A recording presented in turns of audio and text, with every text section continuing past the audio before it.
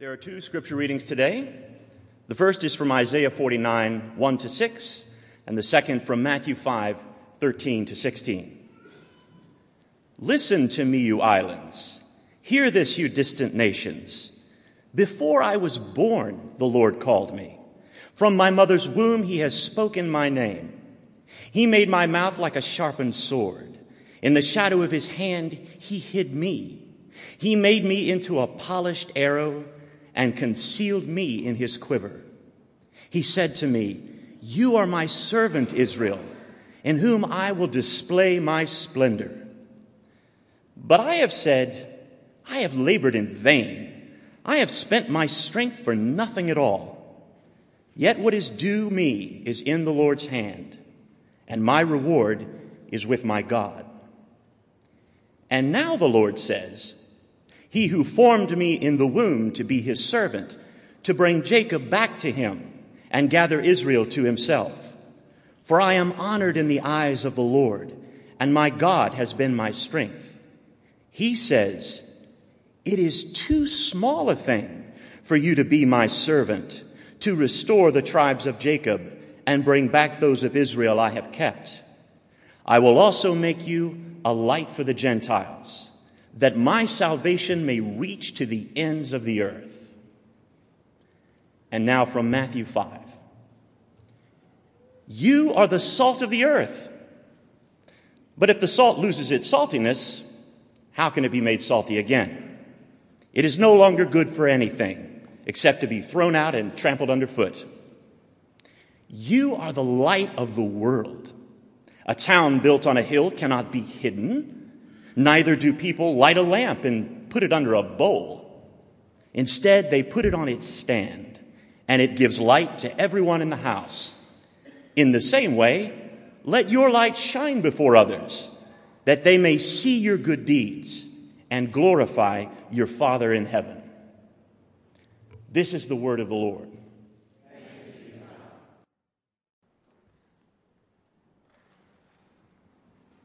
Well, I'd like to talk to you today about our future as a church. I'm very excited to talk to you about that. For those of you who are new to Grace, this group of people, this church, and I'm talking about people, not a building, has been part of Long Beach since 1913. So you can do the math. We're in our 102nd year. And I've had the opportunity to be part of this community for almost a quarter of that time. It's hard to believe that if you stay in a place that all of a sudden you become part of its history for good or for ill. Hopefully that's for good. What's interesting about those 25 years is I've had the ability to then look back, and hopefully that ability to look back, as they say, is 20/20. Hindsight is often 20/20. And I hope that to some degree that is the case as I look at our past as a church. And as I look back, I've seen ways that God has been both present and active to position us for the future that he has in store for us. And you might be thinking to yourself, well, how can you make any claims about the future, right? How can you make any claims about the future, and especially a future that involves God? I mean, how can you be so audacious as to say anything related to that? Well, here's what I'm relying on. I'm relying on the character of God. Okay? The character of God as revealed in the actions of God in history. I mean, isn't it true that you can tell something about a person's character by watching the way that they live their lives? And you watch someone over time and you can draw conclusions about the type of person that they are, what their character is like. Well, the same thing is true about God. You look at his actions in human history and you can draw conclusions about God. And when I speak about God, I'm speaking of the God whose particular storyline is revealed in the Bible. And that storyline has a beginning and it continues to today, and we are part of it even if we choose to ignore it, because this storyline is about God and his plan for the whole world. So whether or not you consider yourselves part of it or whether or not you think it's meaningless, it's still revealed in the pages of God's Word as God. It's about God and his universal plan for the world. So I'd like to talk about our next chapter as it's connected to God and his unfolding storyline that he reveals to us in the Bible. And I want to ground my observations in the text read to us today, a text about God's universal plan for the world. You heard Mark just read Isaiah 49, 1-6. And what's interesting, if you're listening to that, it's about God's faithfulness. It's about God's faithfulness, and it causes him to remain faithful to unfaithful Israel. And why does he do that? Well, because God made a promise to Abraham back in Exodus chapter 12. If you've read the Bible and you're familiar with the Old Testament, in Exodus 12, God makes a promise to Abraham. And he says to Abraham that through him, he's going to give him a multitude of descendants, and it's through those descendants that he's going to bless the world. Chris Wright says it this way: the mission of God is to bless all nations on earth. Israel in the Old Testament was not chosen over against the rest of the nations, but for the sake of the rest of the nations. And that's why we see when God delivers Israel out of Egypt, that as he then sets them up for what he has for them in the future, he reminds them of his plan for them. Turn to Exodus 19, if you would, please. If you have a Bible, turn there to Exodus 19. My guess is a lot of people haven't visited this text in a while. It's kind of buried back there. Exodus 19, page 60 in the blue Bible is underneath your seat, or pull up an app and follow along. Exodus 19, verse 1, on the third new moon after the people of Israel had gone out of the land of Egypt, on that day they came into the wilderness of Sinai. They set out from Rephidim and came into the wilderness of Sinai, and they encamped in the wilderness. There Israel encamped before the mountain while Moses went up to God. And the Lord called to him out of the mountain, saying, thus you shall say to the house of Jacob and tell the people of Israel, you yourselves have seen what I did to the Egyptians, and how I bore you on eagle's wings and brought you to myself. Now therefore, if you will indeed obey my voice and keep my covenant, you shall be my treasured possession among all peoples, for all the earth is mine. And you shall be to me a kingdom of priests and a holy nation.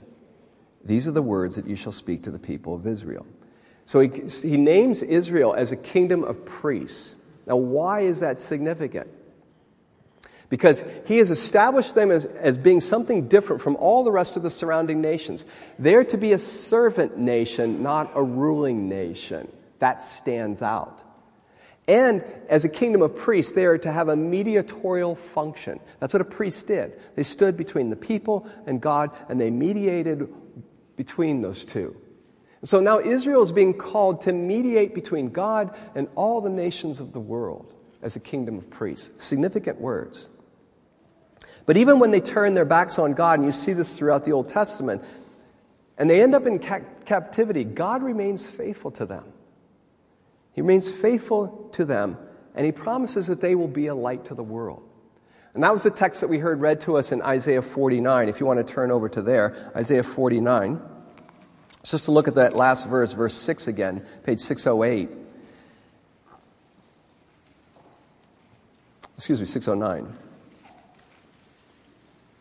He says, it is too light a thing, verse 6, it is too light a thing that you should be my servant to raise up the tribes of Jacob and to bring back the preserved of Israel. I will make you as a light for the nations, that my salvation may reach to the end of the earth. So even though Israel is unfaithful toward God again and again, God still remains faithful. And here in captivity, he says, your future involves me bringing you out and bringing you as a light to the nations, making you a light to the nations. Now that's the background for hearing Jesus' words in Matthew 5. So if you want to turn to Matthew 5, that's the last place I'll have you turn today. All right? Matthew 5, page 810. So when we come to Jesus' words in the New Testament, we need to be listening for echoes of what comes out of the Old Testament. That's the best way to understand Jesus, and it's the best way to understand the words that Jesus gives. He is continuing the storyline that God started way back with Abraham. The promises that God made to Abraham, Jesus is fully aware of them, and he steps into that storyline, and he embraces that unfolding storyline. So when we pick up in Matthew 5, verses 13 and 14, Jesus is picking up God's storyline to bless the world through a people called to himself. But this time, God has come in person, in the person of Jesus.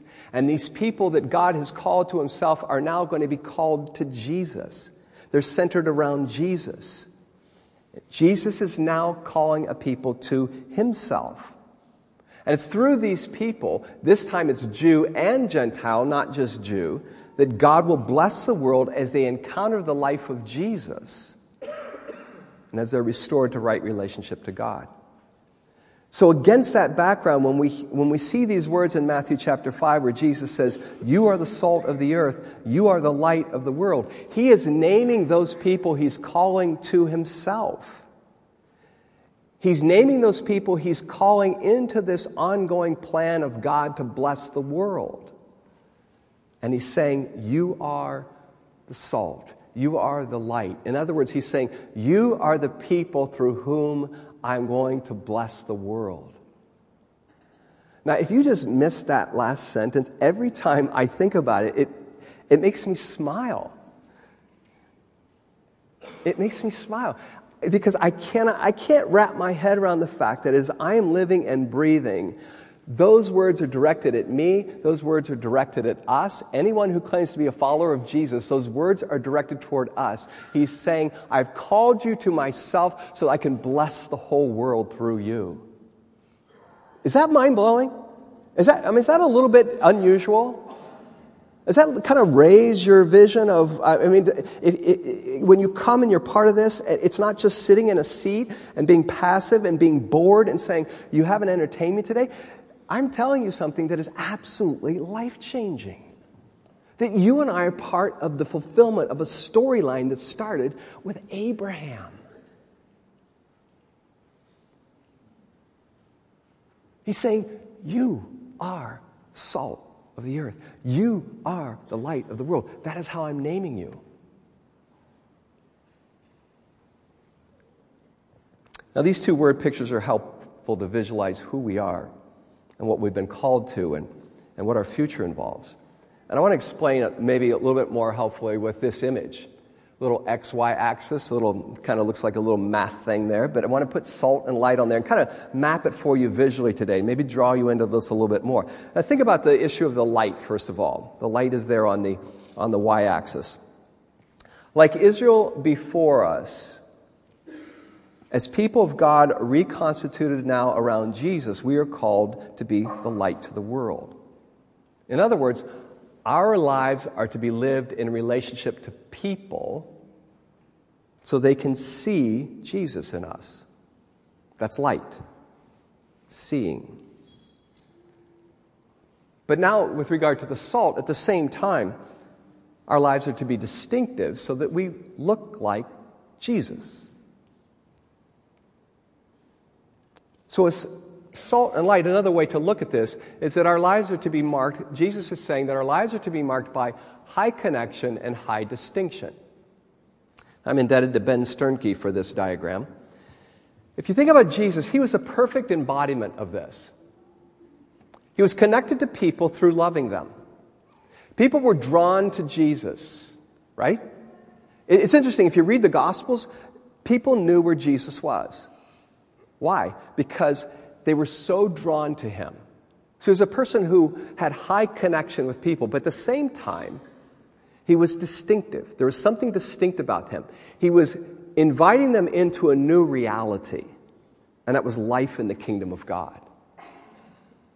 So there's a distinction part to Jesus' life as well, and it's that life in the kingdom of God. And he modeled what this life looked like. As he lived his life, as he did what he did, he was modeling for them, this is what it looks like to live within the kingdom of God.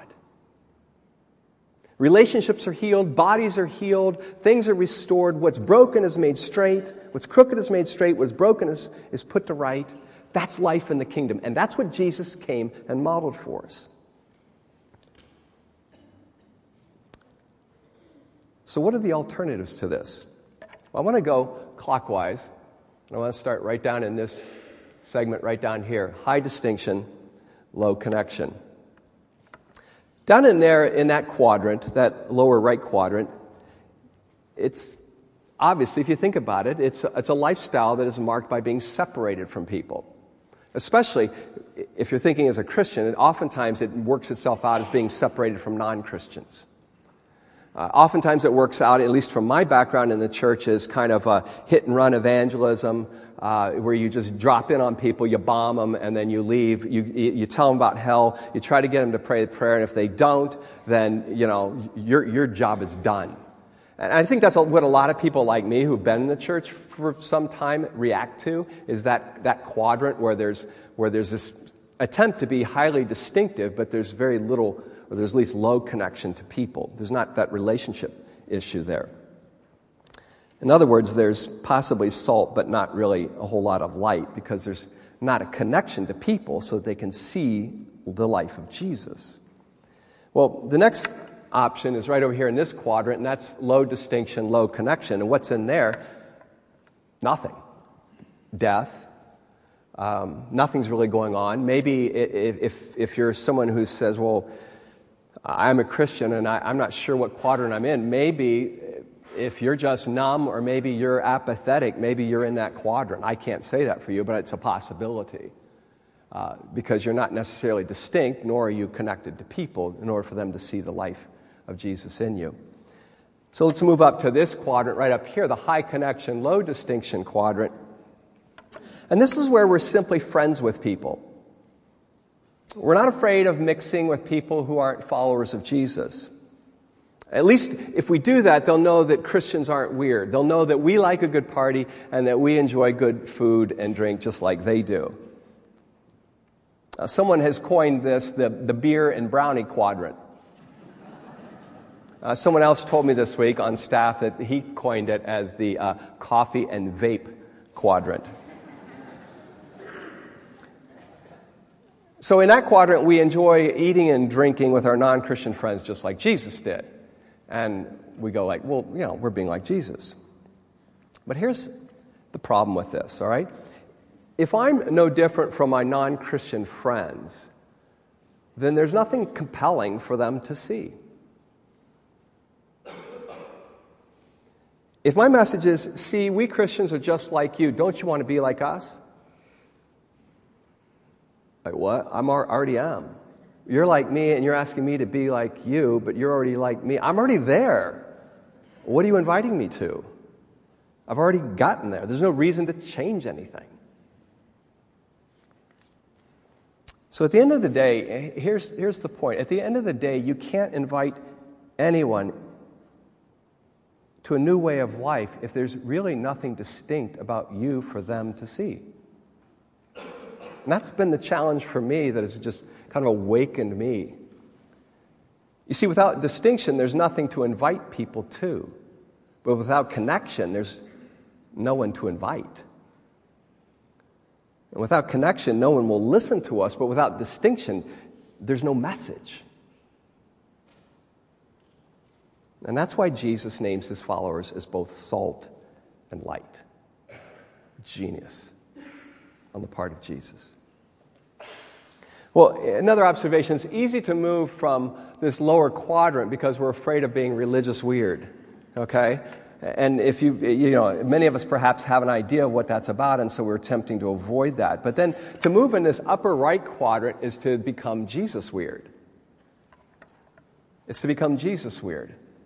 And that distinction was offered to me recently by a friend. And he explained it this way. He said that your friends have all kinds of people they can eat and drink with. But the probability is that your friends probably have very few people who can show them what Jesus is like. So the question is, are you going to be that person for them? That person who's going to show them what Jesus is like? And that's what can make you and me distinct. So to be Jesus weird is to simply allow the life of Jesus to flow out of me so that people might encounter Jesus and they might be compelled to follow him. See, it's about putting Jesus out there. And that's very different. This was what the coin that dropped for me. That's very different from being Christian nice or Christian cool. See, for a lot of my experience within Christianity, we're concerned about what people think about us. But this is about what do people think about Jesus, you see? So it's not about me worrying about whether someone thinks I'm cool or whether someone thinks I'm nice, but rather, can someone see Jesus? And is someone attracted to Jesus, the Jesus in me? And so it means being more intentional and more attentive to where I am and who I'm with. And hopefully I'll talk to you some more about that in the future. That just struck me recently, was just this whole issue of, am I being attentive?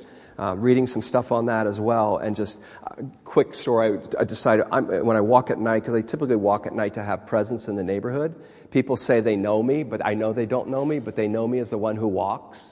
He who walks, Guess it's better than crawling, but so I decided, after paying attention to this attentiveness, I'm going, wait a minute, if I've got my iPod on and they see my earbuds in and they think, I'm not going to disturb that dude that walks. And I said, I'm going to shove that thing into my pocket and be attentive to God while I walk and see what happens.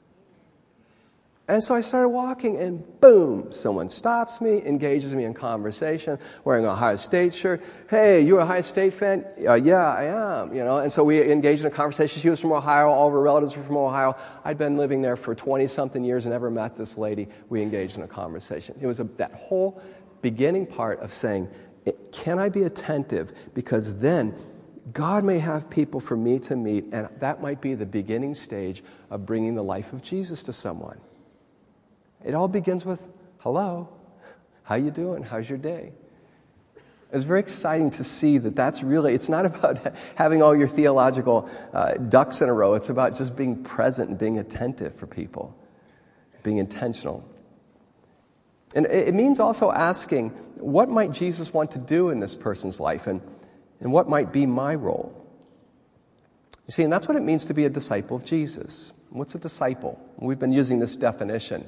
A disciple of Jesus is a person who listens and responds to Jesus to become like Jesus and partner with Jesus in the world. It's very easy. We listen and we respond. We're attentive to Jesus because we want to become like Jesus to partner with Jesus in the world. We want to look like Jesus because people need to see the life of Jesus. And so it involves living into the way that Jesus names us, which is salt and light. Okay, so the next 3 to 4 minutes, what does this have to do with our future? I started this by telling you that I wanted to talk to you about our future as a church. And I want to talk to you about our next chapter as a church. Because I think that this chart, if we can go back to this chart, thank you, it helps to locate us, at least it has helped me locate myself historically in the life of this church and in the unfolding storyline of this church. My first chapter, I'd like to suggest, was started down in that lower right quadrant with high distinction and low connection. And I came here in 1990, and the major question that was asked of me was whether I was going to have an altar call. And I didn't understand exactly why that was asked repeatedly, but I came to understand that what was being asked was whether or not I was going to preach in such a way that people would come in from all over the place and come in, and then I would lead them to Jesus through my sermons. And the altar call is you bring people down here and they make a profession of faith. And so it was very much about bringing people in, not going out and having connection necessarily with people, but being highly distinct, but the connection piece was lacking. I'm not saying it was non-existent, but it was certainly lacking. Chapter 2, then, I would suggest, has been trying to move us from there up to there with more of a high connection. And I celebrate the way that we as a church have moved into connecting with people. Hope for Long Beach, we've engaged in nonprofits throughout this city. We've given ourselves to the orphan and adopt movement. I mean, there's been a lot of people being involved in the whole issue of vocation. So this has become a church that is very much about being connected with our city and with people for the sake of being present to people. And that has been a wonderful shift that I've seen over the last 20 plus years. We've had international effort in things that we've done too. We've had a posture of welcoming people who are not necessarily like us. It's been evident in the way that we show love to people, how we've given ourselves to the flourishing of the city. So I want to celebrate where God has taken us and how that movement has been so significant. And it's taken time, but it's been a wonderful movement into that chapter. So as I've been looking at this chart and I've been looking at my own life, then I guess I would say that my third chapter, I would like to say, I'd like to get it into there. I'd like it to be involved with that third quadrant. To move into the upper quadrant with other followers of Jesus, to remain high connected, but also to be developing the high distinction element as well. And I think that it involves two things, and I want to suggest that to you. It involves two things, and it's kind of like the putting off and putting on that Paul talks about in Ephesians 4.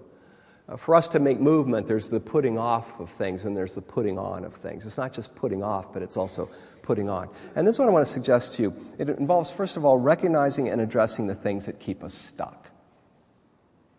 That keep us from embracing and living fully into the life that Jesus offers. And as I think about the clarity that I now have and what I want to do as long as I have opportunity to bring influence to this group of people, that I want to address the things that keep us stuck. They keep us from embracing and living fully into the life that Jesus offers us. So it's not just about you feeling better about yourself, but it's about you realizing the things that keep you stuck and from embracing what Jesus wants to bring to you and how he wants to use you. Does that make sense? Is that getting some traction? The second thing is then having something compelling to pursue. And what I'm talking about here is Jesus. And you might say, well, aren't we in church? But you know what? I have to be honest. I mean, maybe it's just me, but for years I have pursued ideas and information and all kinds of things, even this nebulous idea of God. But Jesus has not been very alive to me and not very compelling and not very real to me. It's amazing. You can preach up here and be absolutely orthodox and not really know Jesus that well. I don't know if that's disconcerting to you that you trusted me. It should be. It should be. But it's true. And so what I'm suggesting is that what is compelling is the living Jesus and the life that's empowered by the Spirit. The life that exhibits the fruit of the Spirit, because the Spirit wants our lives to bear fruit. And so that as people see us, they see love and joy and peace and patience and all those things that mark the life that the Spirit gives when the Spirit indwells us. And it's for the purpose that the world can see something beautiful and the world can see something compelling coming from us as a people. So it's two things. It's addressing the stuckness, but it's also the pursuit.